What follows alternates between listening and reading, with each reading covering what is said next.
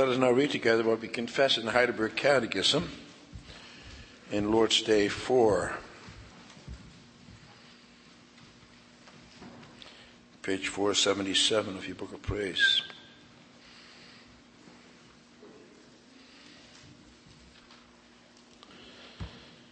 There we find God's word summarized as follows. But does not God do man an injustice by requiring in his law what man cannot do?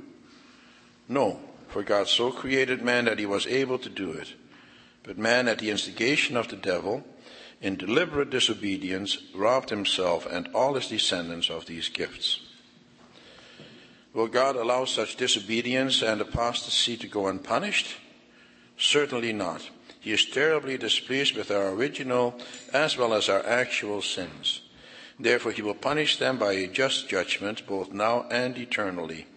As he has declared, cursed be everyone who does not abide by all things written in the book of the law and do them. Galatians 3 verse 10. But is God not also merciful? God is indeed merciful, but he is also just. His justice requires that sin committed against the most high majesty of God also be punished with the most severe, that is, with everlasting punishment of body and soul.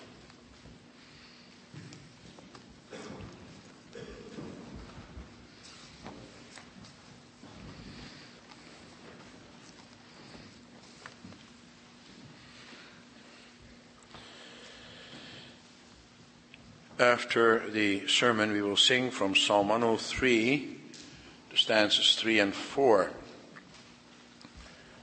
Beloved congregation of our Lord and Savior Jesus Christ, brothers and sisters, right now we are in the midst of a federal election. Daily we are bombarded with the various pronouncements of the party leaders.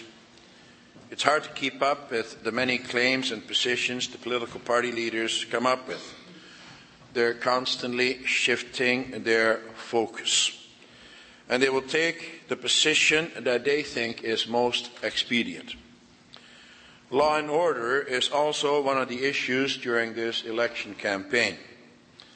The various parties all have a different approach. The parties all agree that there is a crime problem in Canada. But no one can agree as to how to remedy it. The one party emphasizes the muscle of the law. They want the laws to be strictly enforced and to hand out punishment where it is deserved. The other wants to emphasize rehabilitation and to downplay punishment.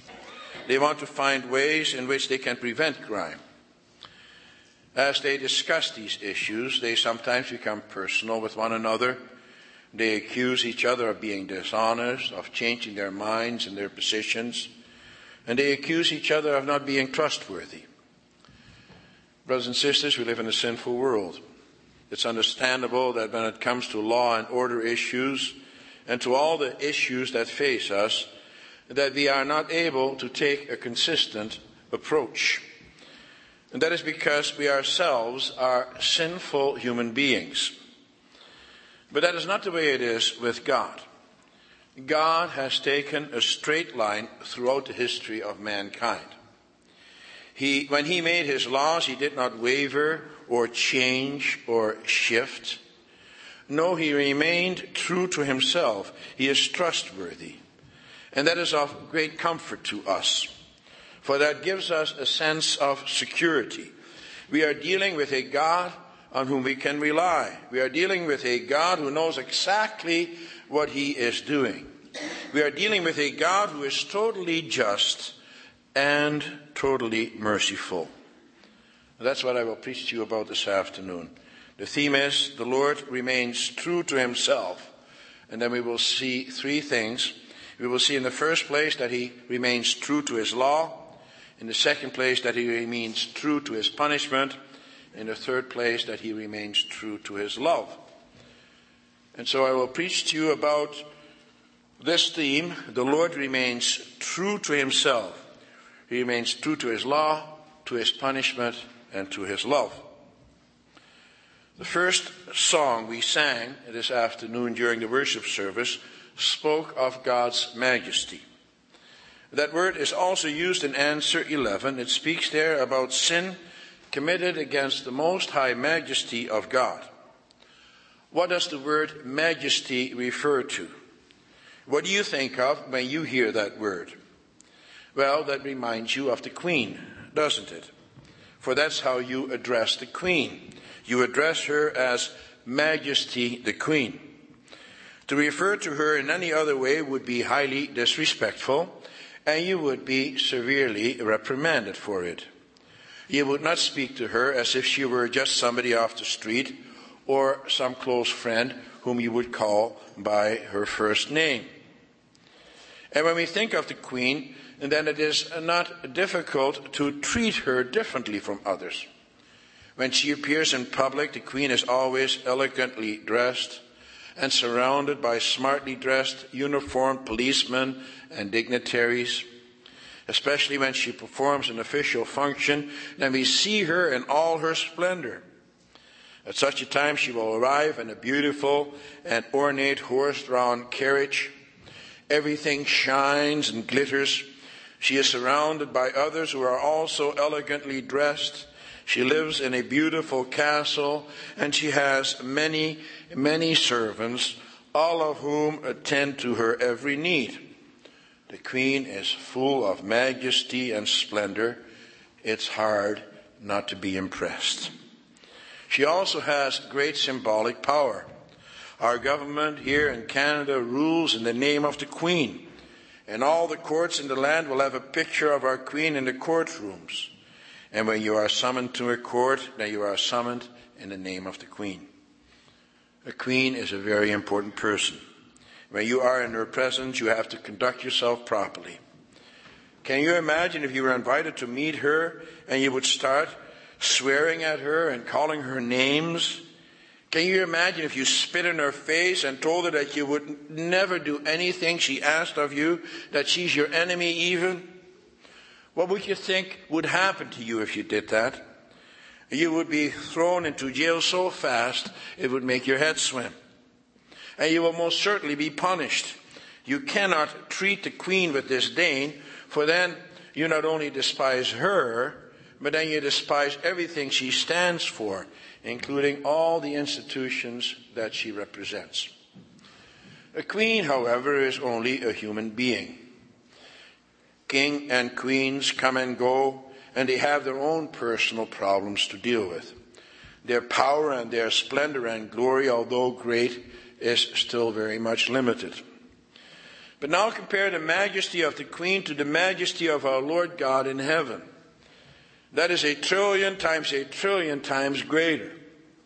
We can only have an inkling of the majesty of God. In the Bible, we have a few descriptions of God's majesty. We can think of Isaiah 6, which we just read, where the prophet was given a vision of the majesty of God. He saw the glory of the Lord in his temple, and it was quite a vision.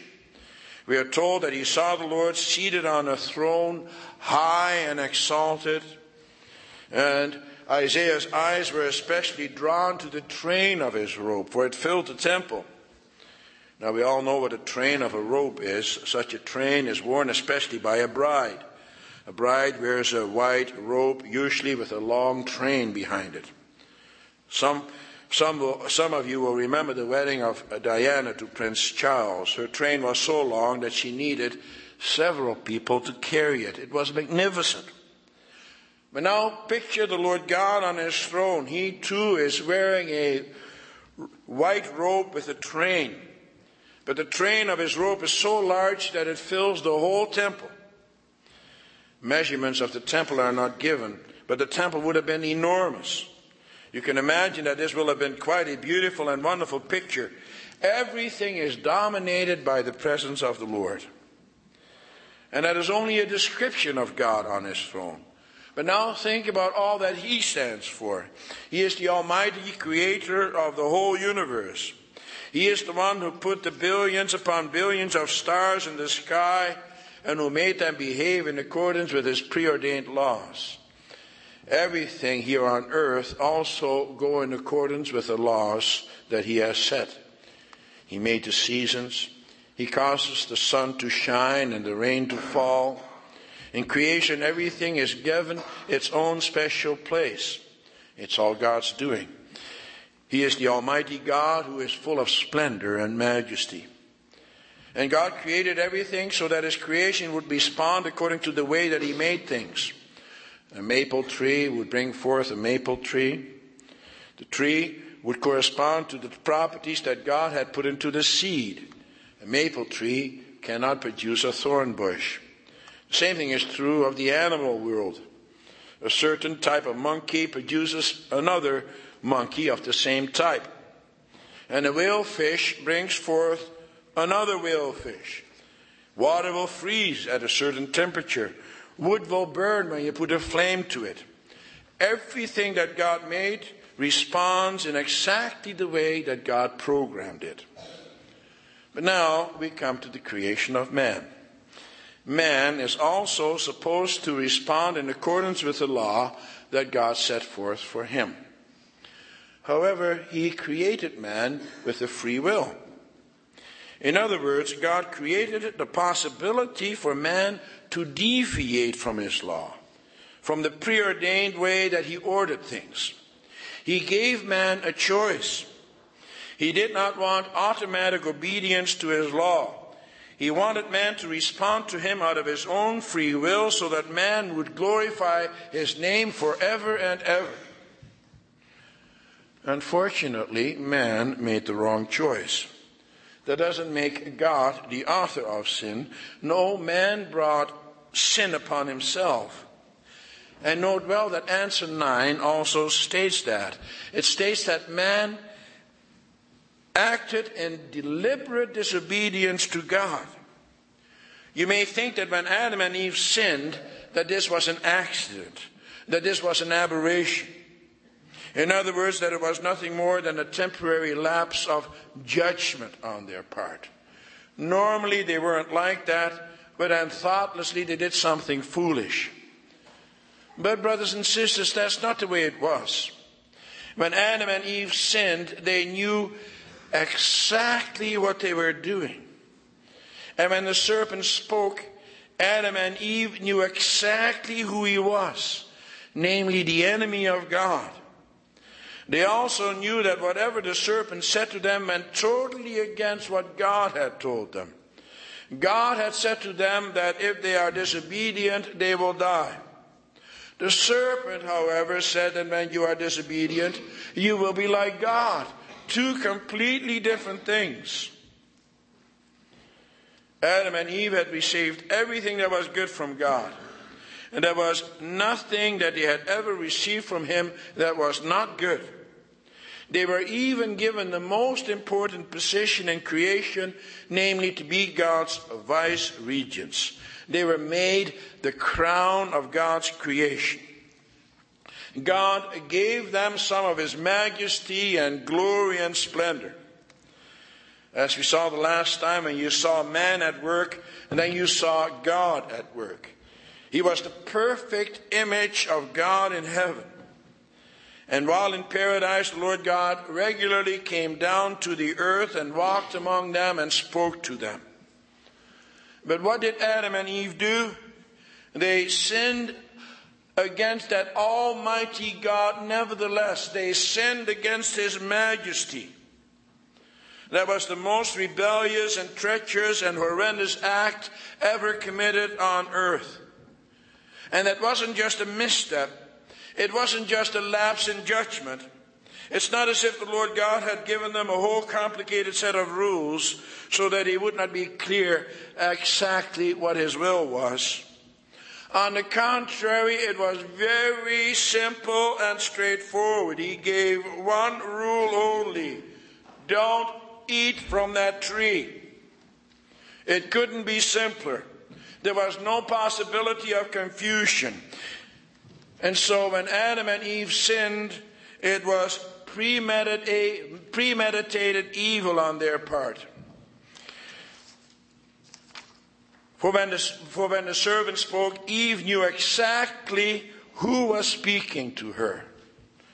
But she, together with Adam, decided to be disobedient to God. And that was a conscious choice that they made against God. And once they made that choice, there was no going back. The Lord God cannot just overlook that sin as an aberration, because it wasn't. It was deliberate. But if God will now go back on his word and say that his law no longer functions, then his whole creation would fall apart. Then his whole creation would cease to exist. And actually, then God would cease to exist, and that's impossible. It's impossible for the almighty, perfect God not to do what he says he is going to do. He has to remain true to the laws that he set into place.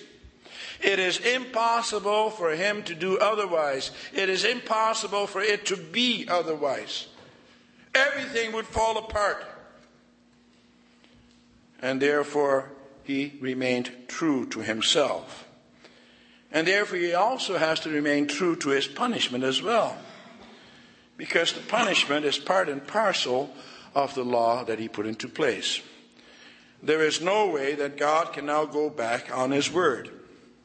When he said to Adam and Eve in paradise that if they eat of the tree of good and evil they will die, he had to remain true to his word. Even though after they fell into sin they were no longer capable of keeping the law, God still had to maintain his right. And God is not only terribly displeased with our original sin, that is the sin that we committed in Adam, but also with our actual sins, that is the sins that we commit every day. And so he has to punish our sins with a just judgment. If there's one thing that people have difficulty with, it is the punishment and wrath of God. There's already so much misery in this world. Do we now also have to live under the threat of punishment from God? Well, brothers and sisters, many religions will play up God's punishment. Whenever there is some calamity here on earth, some religious group will pipe up and say that this happened because of God's punishment. You hear people say that, for example, about the 9/11 disaster and about hurricanes and earthquakes.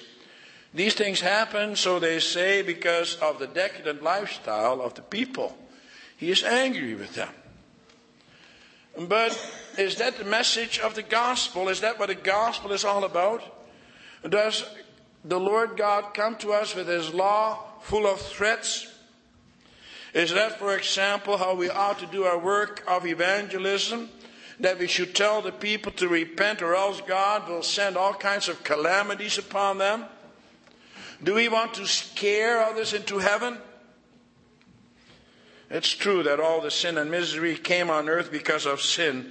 God is a just God, and he also punishes sin. There is no doubt about that. We also sang about that and read about that when we read from Psalm 110. The Lord God, however, comes to us with the gospel first. And you know what gospel means, don't you? Also, you boys and girls know what that means. It means good news, great news. God is not eager to destroy and wreak havoc and threaten us with his wrath. No, he wants reconciliation and peace. He reveals himself, first of all, through his Son, Jesus Christ, and he visited his wrath upon him. That is what God wants the world to know first of all. In this world, we are taught that when you make a mistake, you have to face the consequences. For that reason, there are all kinds of laws and regulations to keep you in law and to keep you in line. You are taught to be responsible for yourself, or else when you transgress the law, then you have to bear the punishment. And it's a good thing that there are laws with teeth attached. But let's not in that regard confuse God's laws with man's laws. The gospel tells us something that never ever could have come up in the hearts of men. The Bible tells us that the Lord God has visited his wrath not upon you, not upon me, but that he has visited his wrath upon his Son, his own dear Son. It is impossible for us to bear the burden of God's wrath. And you don't have to. God has found a remedy through his Son. That's the gospel. And yet the Bible does speak about the eternal wrath of God and God's curse. Does that not contradict his love and his mercy? No, brothers and sisters. In a moment we will sing from Psalm 103, he'll stay his wrath. The Lord is merciful. Has it ever occurred to you that God did not immediately execute his judgment? No, he waits. And he warns. For you see, it is not God's intention to punish as soon as he can, but to convince the people to repent. For that reason, he first comes to them with his love. For that reason, he also establishes a covenant. The covenant is a relationship of love. When he introduced the 10 words of the covenant, he does not begin with a threat that if they do not keep them, he will reject us and visit his wrath upon them. No, he begins by stating that he is a loving God in heaven who has rescued his people from their enemies. He comes to them by stating that he loves them and that he does not want them to come to harm. And he is always true to his love. We come to the third point. For please consider who does the punishing. It's our Heavenly Father. It is the same God who has been revealed to us in the first Lord's Day of the Heidelberg Catechism, namely the one who is a loving and merciful God, an almighty God who has revealed himself through his Son, Jesus Christ, who paid the penalty for us.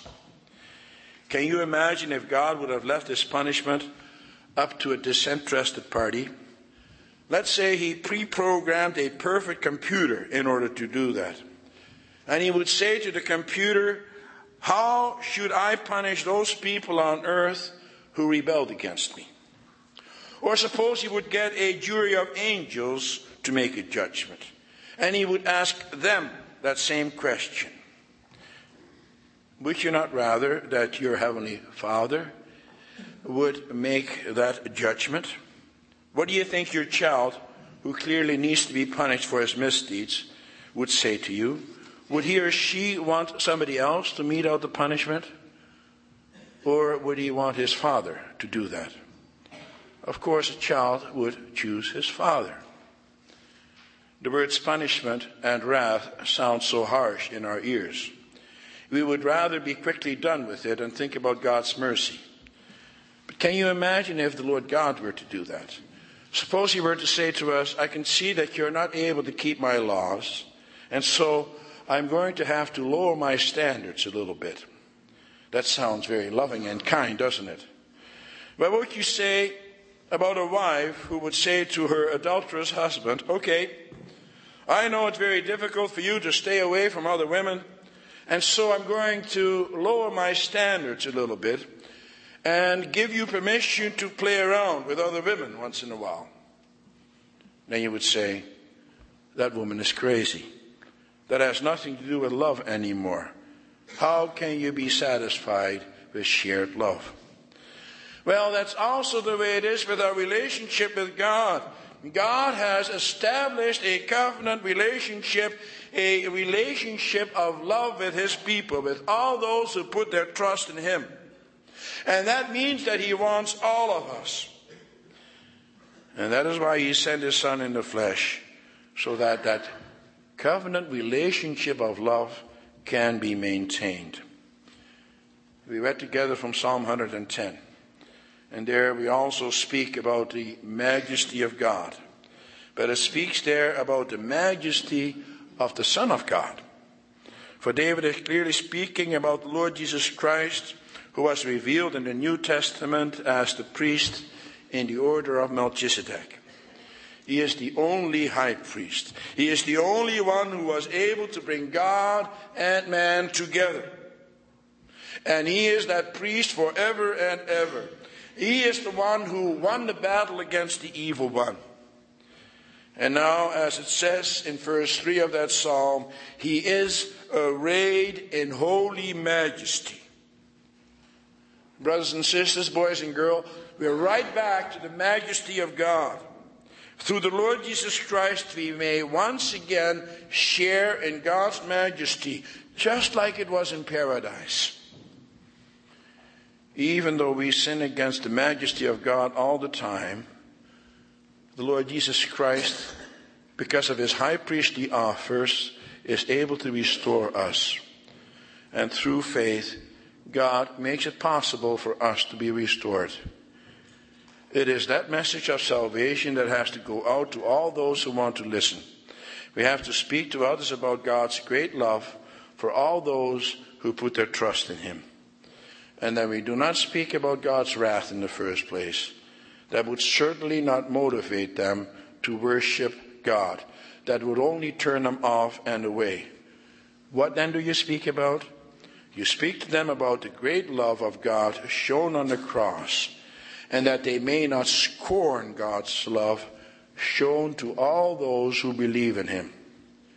You have to tell them not to despise the cross. You have to tell them not to despise what God has done through his Son, Jesus Christ. In this world, we try to play off mercy and justice. That is what the political leaders in Canada try to do with regard to man's laws. And ultimately, that's what we all try to do. But we may not try to do that with regard to God. He is unique. He is a just God, and at the same time, he is a merciful God. He is a God who always remains true to his love. In so doing, he remains true to himself. Amen.